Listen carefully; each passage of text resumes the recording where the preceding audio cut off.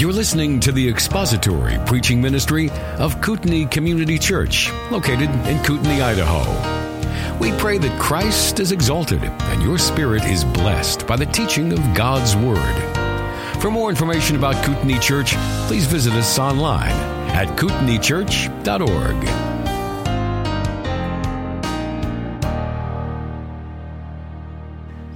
So open your Bibles to Daniel, and we're going to read from chapter 9 from verse 20 to the end of the chapter. And we will be revisiting a little bit of verse 24, which we started last week, and then we will launch into as far as we can get. So Daniel chapter 9, verse 20. Remember, we're looking at the ending of Daniel's prayer, which probably lasted most of the day. And at the beginning of that prayer, God dispatched the angel Gabriel, who made it by the time of the evening sacrifice, to give Daniel the information that God had sent. So verse 20 of Daniel chapter 9. Now while I was speaking and praying and confessing my sin and the sin of my people Israel, and presenting my supplication before the Lord my God on behalf of the holy mountain of my God, while I was still speaking in prayer, then the man Gabriel, whom I had seen in the vision previously, came to me in my extreme weariness about the time of the evening offering.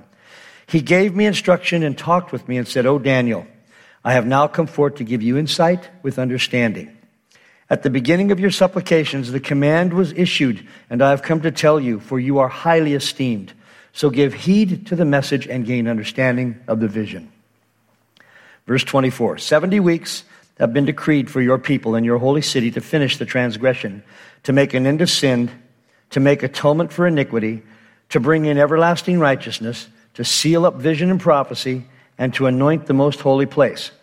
So you are to know and discern that from the issuing of a decree to restore and rebuild Jerusalem until Messiah the Prince, there will be 7 weeks and 62 weeks, and it will be built again with plaza and moat, even in times of distress. Then after the 62 weeks, the Messiah will be cut off and have nothing, and the people of the Prince who is to come will destroy the city and the sanctuary, and its end will come with a flood. Even to the end there will be war. Desolations are determined. And he will make a firm covenant with the many for 1 week. But in the middle of the week he will put a stop to sacrifice and grain offering, and on the wing of abominations will come one who makes desolate, even until a complete destruction, one that is decreed, is poured out on the one who makes desolate. So as we're reading through and studying this section, there's something we all need to keep in mind, and that is that prophecy is for comfort. It's designed to give us comfort. That's one of the built-in benefits, the pluses of prophetic insight that Daniel got here. It gave him comfort as well as concern, knowing that hard things were still coming for his people. But it also, if prophecy does nothing else, and it does a billion things, so this is just a saying, okay? If it does nothing else, it reminds us of how sovereign God is and of how everything is completely within his control and purview. Because when the things that he said come to pass as he said they did, it should continually to be a source of awe and incredible joy and comfort and blessing for us, even though we've been reading about it and studying about it for most of us many decades. So he sent an answer to Daniel when Daniel began to pray. And Daniel received that answer. Somebody's already throwing rocks at me. And Daniel received that answer towards the end of the day. And that answer begins with 70 weeks have been decreed for your people and your holy city. It's doing it again. Oh, there we go. It has to vibrate, in case you're wondering.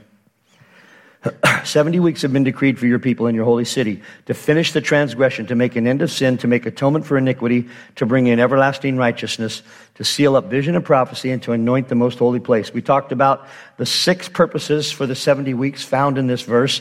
Finish the transgression, make an end of sin, make atonement for iniquity, bring in everlasting righteousness, seal up vision and prophecy, and anoint the most holy place. Those 6 we've looked at 3. We'll get to them in a moment. And then 9 points to keep in mind.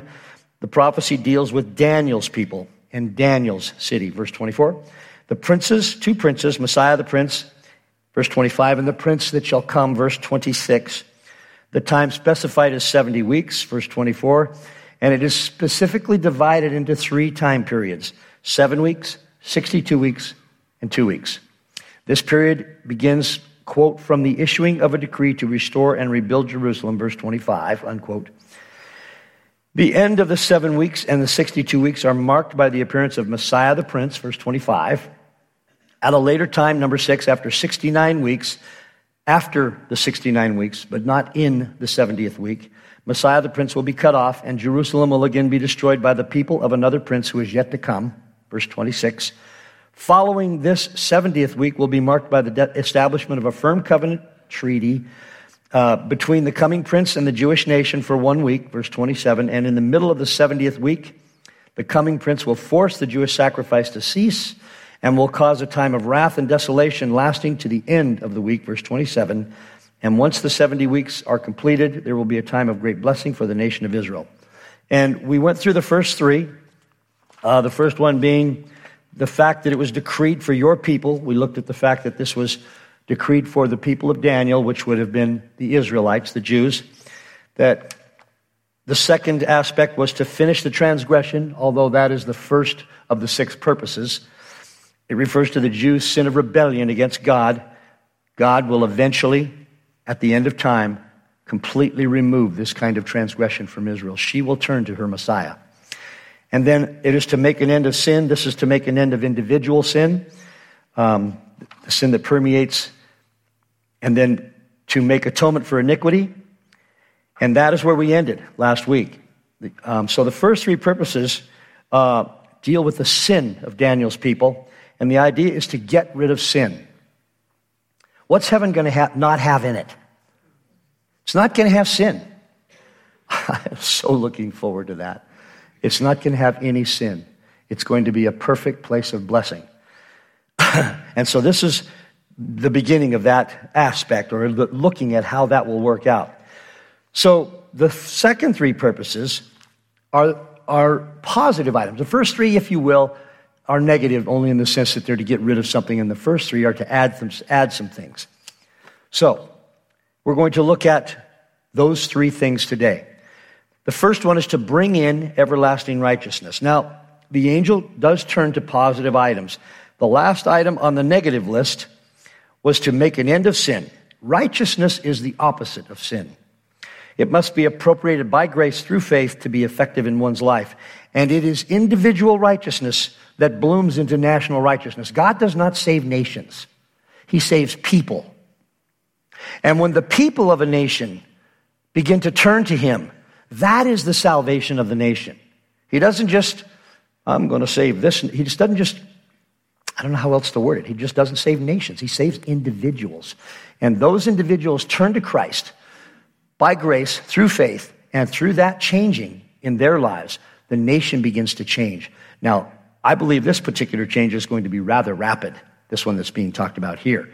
But any nation can begin to turn back to Christ and begin to preach the gospel. This happened in the 1740s in this country, what was called the First Great Awakening. And it was a return to national righteousness that slowly but surely created the seedbed for some of the freedoms that would take place later on. This will be a much quicker turn to Christ. But we will get to that later. The idea of everlasting here, when he says bring in everlasting righteousness, is very significant in the life of the Israelites. They had constantly turned from God and then back to God, and then from God and then back to God, almost like a revolving door. I'm glad none of us do that, but the Israelites did that. Well, okay then. Every time they turned back to God, He brought blessing. This would be followed by a return to sin and God's discipline to encourage them, to force them to change, to cause them to turn back to Him. This turning to everlasting righteousness that this is talking about will be permanent. It is good for us to remember that this kind of righteousness will be the righteousness of Yahweh Himself. This is not a contrived men's righteousness, not the unreliable righteousness of human invention. Men invent a righteousness that looks good, sounds good, smells good, tastes good, but it's not the real thing. The real thing can only be imputed into individual believers by Yahweh, by God Himself. This is a righteousness that depends upon God's character It doesn't depend on Israel's character or on our character. Remember when Daniel prayed, some of the blessings he asked for, he specifically said, I'm not asking because of any merit on our part, but because of your righteousness, because of your mercy. That's what the prayer requested. Thus, this phrase describes something yet future. This hasn't happened. It didn't happen right away. It didn't happen immediately after Daniel. It didn't happen in the near future there. This is still something future. There is no national everlasting righteousness occurring in Israel to my thought. Is there? Am I missing something? I watch CNN. Okay, well, I was kidding. I don't watch CNN. I don't do fiction. So this phrase describes something future. What is in view here is a postponing into the future of the final righteousness that depends upon Yahweh permanently turning the hearts of the Israelites to their Messiah. When we get to talking about the Messiah later on in this section, I haven't finished fleshing this out, but there's some of the theories that have come up over the last 3 centuries are unbelievably strange. And I won't get into too many of them because we don't want to spend time on strange. We want to spend time on God's Word.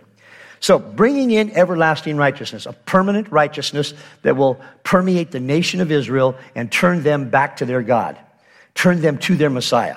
The second of the 3 positive purposes, or the fourth, I guess, is to seal up vision and prophecy. This phrase starts with the same infinitive as the phrase to make an end of sin. The idea is one of completion, to finish, to cause it to happen for good. That's what the idea behind the word seal up is in the Hebrew. Now, the preterist believes that all visions and prophecies have been fulfilled in Christ. There are plenty of Old Testament prophecies that have not yet been fulfilled. From Daniel, the tribulation has not yet been fulfilled. From Jeremiah, the covenant that Yahweh will make with Israel when he puts his laws into their hearts, that has not been fulfilled. Also from Jeremiah, the time of Jacob's troubles has not been fulfilled. From Ezekiel, the future invasion of Israel has not been fulfilled. These are just a few. I thought I would just kind of categorize that because some people have determined that all the prophecies have come to completion in Jesus Christ. They have not. There are plenty of prophecies that are still to be finished out. So this phrase rings with the finality from the words, and it rings from the words and from the context that this refers to a final sealing up of vision and prophet, literally, with the word prophet referring to the product of the Old Testament prophets, namely their prophecies. This phrase is a general statement about prophecy. It is an indication of a time when all prophecies will have been fulfilled. This indeed indicates or points to the end times, which haven't happened. That's number 5. And then last of this positive aspect that the angel Gabriel is bringing to Daniel is to anoint the most holy. So this phrase connotes the idea from the Hebrew, usually translated as to pour oil on something or someone. It's funny how words come to have meaning, but the idea of to anoint came from a process that they did in anointing. They would pour oil on the head and it would run down over the person's face. And one of the prophets talks about in the beard, I think it's Samuel, it runs into the beard. And it's a picture of an anointing. It is the physical manifestation of what the word to anoint means. This phrase occurs 39 times in the Old Testament with or without an article, with or without the article. And it is always a reference to the tabernacle or the temple or to the holy articles that are used in their service. Whenever it refers to the most holy place where the ark was kept, the article is used. But the article is not used when referring to the holy articles or tools in the tabernacle/temple. It is most certain that this phrase refers to the temple here. And as commentator Leon Wood has shown in his word study, he said, in view of these matters, it is highly likely that the phrase refers to the temple also here, which in view of the context must be a future temple. And since the phrase is used without the article, reference must be to a complex of that temple rather than its most holy place. Amillennialists, some of who reject the idea of a future temple and who find the fulfillment of this overall passage in Christ's first coming, identify the phrase with Christ himself, making him the Holy of Holies. This, however, is contrary to the evidence cited. Christ's millennial rule will know a recovered temple, and it is logical to find it as the point of reference of the phrase. So this is to anoint the most holy. The fact is that this expression is never used of a person in the 39 times that it's used. It's always used of things. It is not a reference to the Messiah, nor to the church, which is nowhere found here in the entire prophecy of Daniel. It refers to Daniel's people, Israel. This clause also awaits future fulfillment, to anoint the most holy. That hasn't happened yet. It's going to happen.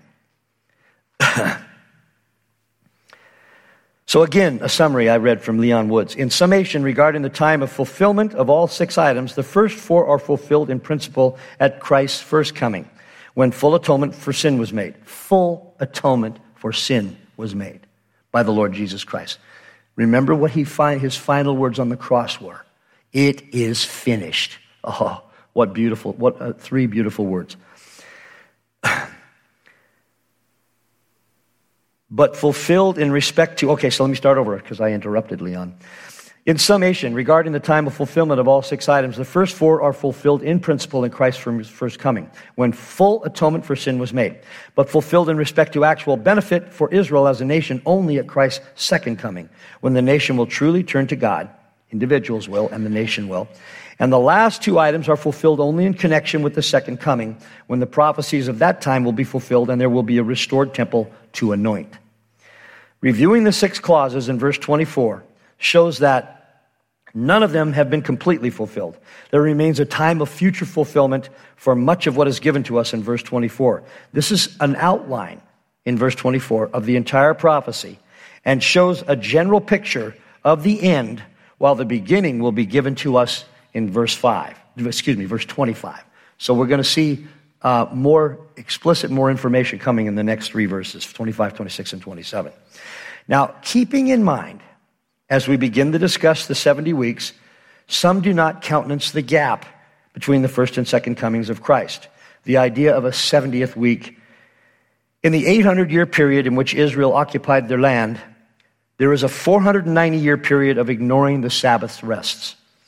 There are at least 310 years of gaps interspersed throughout those 800 years, So there's a 490-year period of ignoring the Sabbath rests.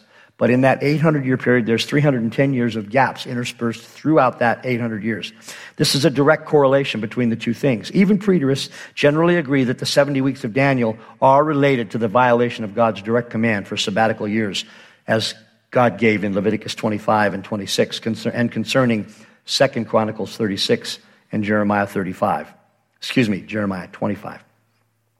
There appears to be substantial evidence that the gaps in the 800 years of Israel's occupation of the land predict or at least allow a gap in the prophecy of the 70 weeks. And so we're going to look at this. There is going to be clearly language in this next section for those who take the scripture literally unless directed otherwise, that there are a number of things that happen after the 69th week, but do not happen in the 70th week. So we will look at those as we get to them. Any questions about verse 24? 2 weeks on verse 24. Verse 25. Daniel, angel Gabriel says, "So you are to know and discern that from the issuing of a decree to restore and rebuild Jerusalem until Messiah the Prince, there will be 7 weeks and 62 weeks. It will be built again with plaza and moat, even in times of distress." I have asked Josh to put the entire PowerPoint online, and so he's going to facilitate that. And that will cover nearly all of the scripture that I use, the other scripture, and some of the comments, and that will be available for you to look at. The text is 100,000 words already, so it's probably too much, but the PowerPoint will be up, he said, probably when he gets back from Oklahoma. So, verse 25. Here we have the beginning point or what is called the terminus a quo. Why do people use Latin? My son was born with what is called spina bifida occultus. And you know what that means? Let me translate that for you. Something happened in the wound to his backbone and we don't know what it was. That's what the Latin means in the vernacular. Sometimes I wish they just put stuff in English. So this is the beginning, the terminus a quo. The countdown will begin with the decree to rebuild Jerusalem. Note that some have mistakenly used dates from the beginning of the building of the temple, but this is not what is said here. There were several decrees regarding the rebuilding of the temple. Now, I have all the scripture presented on this up here. We're not going to read all of it, but it will be available online to direct you to look at the different decrees that were made in Ezra and in Nehemiah. I will read some of them. There were several decrees regarding the rebuilding of the temple. The decrees will be listed this morning in reverse order of time. The third decree was issued in Ezra chapter 1, verses 2 through 4, chapter 6, verses 3 through 5 in 537 BC. Now, Ezra says, in the first year of Cyrus the king of Persia, in order to fulfill the word of the Lord by the mouth of Jeremiah, the Lord stirred up the spirit of Cyrus king of Persia, so that he sent a proclamation throughout all his kingdom, and also put it in writing, saying, thus says Cyrus king of Persia, the Lord, the God of heaven, has given me all the kingdoms of the earth, and he has appointed me to build him a house in Jerusalem, which is in Judah. Whoever there is among you of all his people, may his God be with him. Let him go up to Jerusalem, which is in Judah, and rebuild the house of the Lord, the God of Israel. He is the God who is in Jerusalem. By the way, this pagan still doesn't understand just who Yahweh is, because he's not just the God who is in Israel.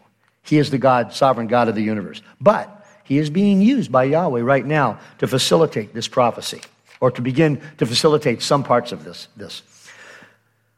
Every survivor, at whatever place he may live, let the men of that place support him with silver and gold, with goods and cattle, together with a free will offering for the house of God, which is in Jerusalem. So, one observation I made there that has absolutely nothing to do with Daniel, but it occurred to me. Whether you actually go or you're financed, both people have part in it, an equal part. I'm reminded that's, I think David said that at some point in his kingship too. So the people that went and the people that stayed and financed the going had part in this. The second one part in Ezra is chapter 6, verses 3 through 5.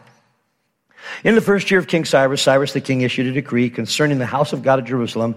Let the temple, the place where the sacrifices are offered, be rebuilt, and let its foundations be retained, its height being 60 cubits and its width 60 cubits, with 3 layers of huge stones and 1 layer of timbers. And let the cost be paid from the royal treasury. Also, let the gold and silver utensils of the house of God, which Nebuchadnezzar took from the temple in Jerusalem, be brought to Babylon. Remember that? Early on in Daniel, Nebuchadnezzar took all of those implements. They're going to take them back home. And you shall put them in the house of God. So that's the first decree. It's the third decree, actually. And it was issued in 537. Then there was the second decree, which was from Artaxerxes in Ezra 7, 11 through 26. And I believe I do have that. Or not. There it is. Second decree. I'm going to hit the high points. Not that Scripture, all of Scripture isn't important, but I would like to get through some of this morning. Now, this is the copy of the decree which King Artaxerxes gave to Ezra the priest, the scribe, learned in the words of the commandments of the Lord and the statutes to Israel. Artaxerxes, king of kings, to Ezra the priest, the scribe, of the law of the God of heaven, perfect peace. And now I have issued a decree that any of the people of Israel and their priests and the Levites of my kingdom who are willing to go to Jerusalem may go with you, for as much as you are sent by the king and his 7 counselors to inquire concerning Judah and Jerusalem according to the law of your God. So I'm going to read verses 17 through 20. With this money, therefore, you shall diligently buy bulls, rams, and lambs with their grain offerings and their drink offerings, and offer them on the altar of the house of your God, which is in Jerusalem, whatever seems good to you and to your brothers, to do so with the rest of the silver and gold. You may do according to the will of your God. Also the utensils which are given to you for the service of the house of your God, deliver in full before the God of Jerusalem. The rest of the needs for the house of your God, for which you may have occasion to provide for it from the royal treasury. So this decree was for resumption of use of the temple. And then the third decree, or the first decree in our particular way we're doing it, which was also from Artaxerxes in Nehemiah chapter 2. And this is the one that we're going to focus on. The third decree referenced the rebuilding of the temple. The second decree, the reestablishing proper procedures. The first decree in Nehemiah specifically addresses the rebuilding of the city. So let's look at that, see if I can find that in this bunch of scripture, Nehemiah. Nehemiah chapter 2, verses 5 through 8. Let's back up here. Go the other way. Moving forward. I said to the king, Nehemiah said to the king, if it please the king, and if your servant has found favor before you, send me to Judah, to the city of my father's tombs, that I may rebuild it. Then the king said to me, the queen sitting beside him, how long will your journey be, and when will you return? So it pleased the king to send me, and I gave him a definite time. And I said to the king, if it please the king, let letters be given me for the governors of the provinces beyond the river, that they may allow me to pass through until I come to Judah, and a letter to Asaph, the keeper of the king's forest, that he may give me timber to make beams for the gates of the fortress which is by the temple, for the wall of the city, and for the house to which I will go. And the king granted them to me, because the good hand of my God was upon me. So this is the decree that I believe is being referenced in Daniel chapter 29, verses 24 and 25. So, as I said, the first decree referenced the rebuilding of the temple. The second decree reestablished proper procedures at the temple. And the first decree in Nehemiah specifically addresses the rebuilding of the city. And it is from this specific decree that the 70 weeks proceeds. The 483 years from the beginning of which is March 5th, 444 BC, and ended on Monday, March 30th, 33 AD, constitutes the 69 weeks of this prophecy. Monday, March 30th, 33 AD was the date of Christ's triumphal entry, and 4 days later, he was cut off by the crucifixion. So all of that scripture and attendant concurring scripture, it will be on the, and maybe many of you have read it already, but it will be in the PowerPoint online. Now, the scripture specifically says 7 weeks and 62 weeks. Why didn't it just say 69 weeks? It will be built again with plaza and moat even in times of distress. Why is it divided this way? There is not much debate on the first 7 weeks. This is the first of the 3 segments and refers to Jerusalem. In Jerusalem will be built again with plaza and moat. So the first 7 weeks refers to the time of rebuilding Jerusalem and the temple.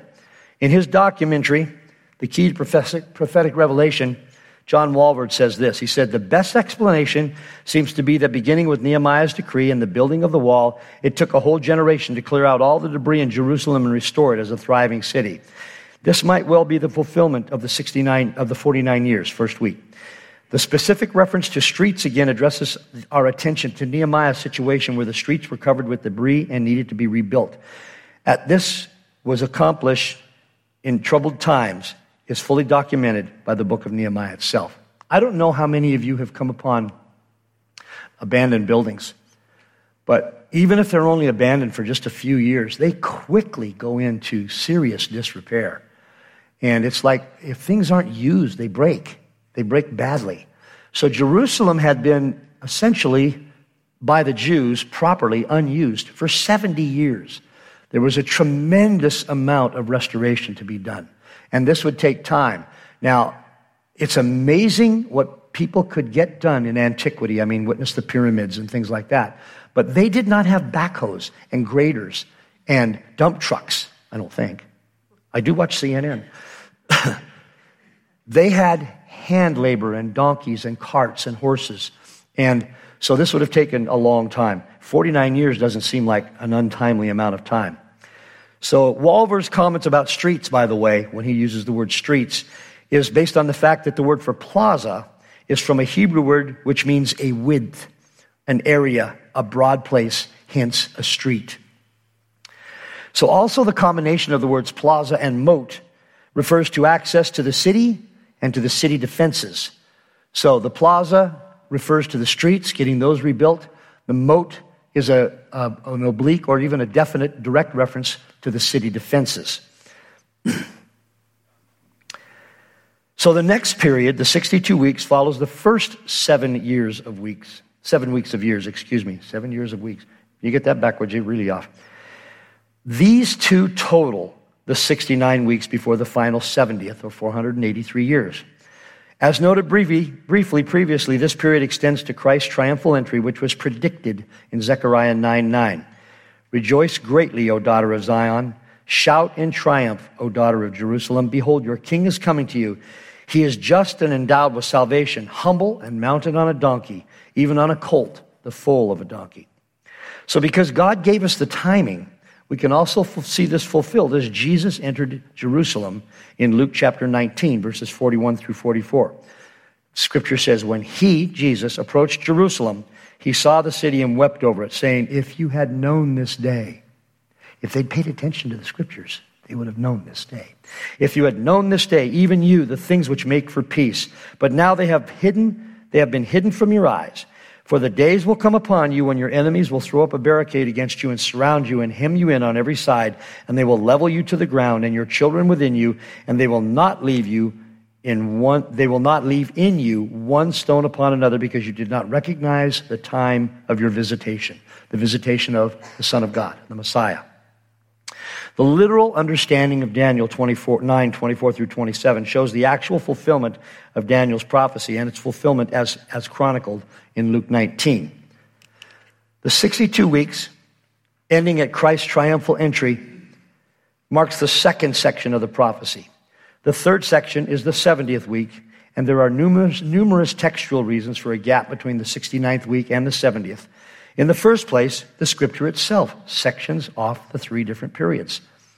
Verse 25 speaks of the 7 weeks, and then the 62 weeks, or the 49 years, and then the 434 years, which totals 483 years. We have 7 years left to complete the 490 years. This comes in verse 26. Now, granted, there were no verse divisions in the original text, so that in itself is not an indication. But the fact that Gabriel speaks of the first 7 weeks, then the second 62 weeks, then the third week separately is an indication that God has made a division here. So Daniel, the Bible that would have Daniel, the records that Daniel would have had, and the Bible all the way up until the 900s would have not had the verse and chapter divisions. It would have been one, and sometimes that would be very welcome. It would just be one narrative in each book. Any comments or questions about verse 25? Yes. That's after the 69th week. Oh, she noted that there's a 69 weeks and then a gap, the Messiah and the church age. So that's how this, I looked for really good diagrams. The diagram is supposed to show the first 69 weeks, not separating the first out, but it shows the first 69, then a gap, and then the coming prince, the final week. So there's a gap between when Messiah was cut off, that's the church age, and the coming prince, the Antichrist. That's where we're at now. We're in the gap. No, it's not counted either place. It's spoken of separately from those times. The 69 weeks ends, Messiah is cut off. So, and it's worded that way. It's literally worded that way. Then, after the 62 weeks, so we have the first 7 weeks, and then the 62 weeks. Then after the 62 weeks, but it doesn't say anything about it being in the 70th week, the Messiah will be cut off and have nothing. And the people of the prince who is to come will destroy the city and the sanctuary, and its end will come with a flood. Even to the end, there will be war. Desolations are determined. I don't know. I'm not the Bible scholar you should follow for these kinds of things, but I don't know if there's more encapsulated in one verse in the Bible than there is right here. Just an unbelievable amount of happenings. Messiah is cut off. Then, after the 62 weeks, the Scripture says, quote, unquote, there is no description of the length of time that the word after describes. This is not the opening event of the 70th week, and it is not stated as such. It occurs after the culmination of the 69 weeks. Or more formally, it is after the culmination of these 7 weeks and then the 62 weeks. So the reconstruction of Jerusalem occurs in the first 7 of sevens. First 7 sevens, 49. Remember, the word weeks is not used. It's 7 sevens and 62 sevens. Daniel actually used the term to create the word week back in an earlier chapter and in a later chapter. So the reconstruction of Jerusalem occurs in the first 7 sevens, 49 years. Then another 62 sevens passes, 434 years. Following this, 2 events occur. First, Messiah comes, verse 25, and he is cut off, verse 26. There is no debate about the fact that it is Jesus who is being spoken of here. I'll talk about that more next week. There actually is some debate that I discovered. It's spurious debate, but it's interesting the lengths people will go to from the time of 400, the silent years of the Old Testament, interval between the Old and the New Testament, and not too many years ago, to come up with ways that this could have happened differently than Daniel predicts it. So there's no debate, I say, but I believe there was some debate about the fact that it is Jesus who is being spoken of here. And this is a reference to the crucifixion of Christ. So after the completion of the 7 and then the 62, Messiah appears and is cut off. But this happens before the beginning of the 70th week. Rick, he would have been in that. He would have been the one that broke that. He would have been right at the very end of it. Okay. Yeah. Lost my place. Following this, 2 events occur. First, Messiah comes, then he is cut off. So there's no debate, and this is a reference to the crucifixion of Christ. So after the completion of the 7 and then the 62, Messiah appears and is cut off, but this happens before the beginning of the 70th week. For this to happen, there must be a time gap between the 2 time periods. Since almost all believing commentators agree that this is a 490-year period made up of 3 time periods, 49 years followed by 434, then another 7, totaling 490. Only those who do not believe there is a time gap are forced to insert the appearance of Messiah, the crucifixion of Messiah, and the destruction of Jerusalem 40 years later into the purported 7-year period. This simply did not happen. One well-known proponent of this theory argues that Christ's death took place in the middle of the final week, coming to an end in AD 33 with the conversion of Paul, which has no bearing on this prophecy. There is no way to cram 40 years into this 7-year period. Note that there is no mention of the 70th week here. These events precede the 70th week, but do not immediately follow the 69th week. Only a literal understanding of this passage can harmonize the interpretation. 3 things occur in verse 26 at the end of the 69th week, or the 483 years. Number 1, Messiah will be cut off and have nothing. Number 2, the people of the prince who is to come will destroy the city and the sanctuary. And number 3, its end will come with a flood. Even to the end, there will be war. Desolations are determined. As mentioned before, all believing interpreters agree to the cutting off of Messiah that refers to the death of Jesus. The 483 years have been fulfilled to the day on March 30th, AD 33, at Christ's triumphal entry. And the Lord was crucified 4 days later on April 3, AD 33. So this was an event that took place after the 483 years, after the 69 weeks, but not during the final weeks of years. The text says after the 62 weeks, not in the 62 weeks. These things occurred after 483 years, but before the final 7 years, since no mention is made of these things occurring during that final week of 7 years. Walvoord explains in his commentary, open quote, it makes plain that Messiah will be living at the end of the 69th, 7th, and will be cut off or die soon after the end of it, close quote. Another commentator, G.H. Pember, observes, now his crucifixion took place 4 days after his appearance as the prince. That is 4 days after the close of the 483rd year. Nevertheless, the prophecy does not represent this great event as occurring in the 7 years which yet remained to be fulfilled.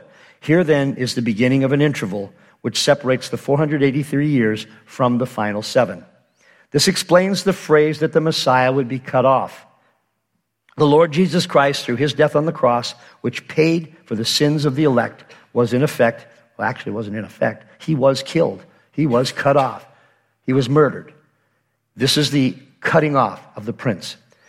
The nothing, quote, and since we're being filmed, you can see them, that Christ did not gain at his first advent was his final kingdom.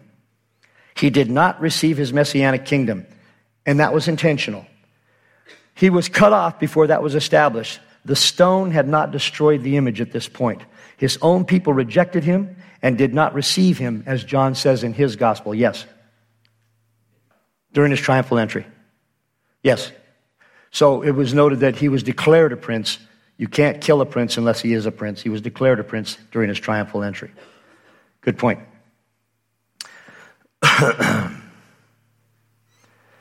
he did not receive his final kingdom, and his own people rejected him, as it is said John says in his gospel, John 1:11.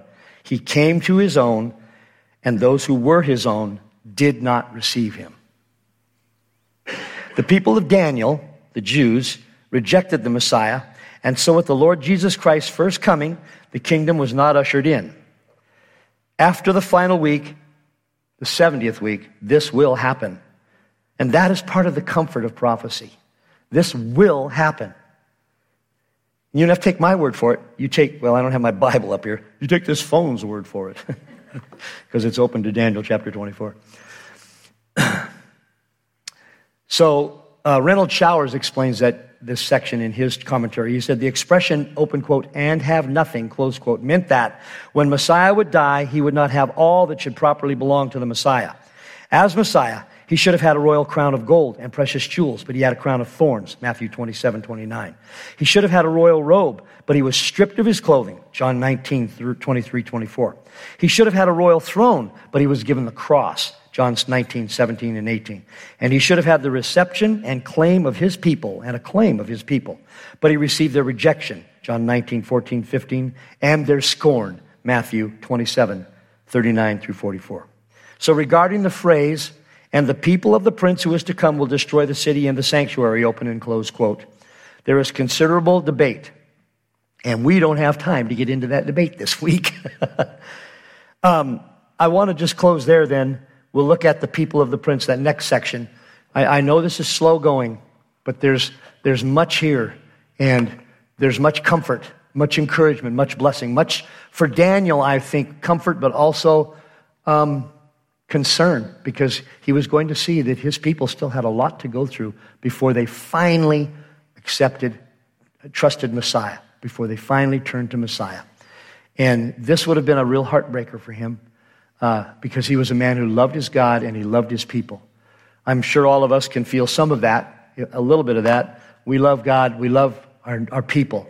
And the church, the real, vibrant, living church of God, will believe this, or does believe this. And this will be a comfort to those who understand these words. They're not as cryptic as I had thought they were going to be as I began to study through them. I have not given as much time to eschatology in my 40 years of studying the Bible as I should have. And for that I am profoundly sorry. But it has been such an encouragement and a blessing to spend time in this. And wait till you hear about the weird ideas about the Messiah next week. It'll be a good belly laugh for you. Any comments or questions before we close? Let's close. Father, what Jesus did was perfect. It was finished. It was enough. What you gave us in your scripture is all sufficient for every exigency of life. We have nothing to complain of. We have everything to be grateful for. And so this morning, as we worship you and as we praise you and as we hear your word, might we just continue to bend our knee and sanctify you and glorify you in our lives as we take your name to those who need to hear of you. We ask these things in Jesus' name. Amen. Thank you for listening to the latest podcast from Kootenai Church. If you'd like to learn more about Kootenai Church or to donate to our church ministry, you can do so online by visiting kootenaichurch.org. We hope you enjoyed this podcast and pray you'll join us again next time. Once again, thank you for listening.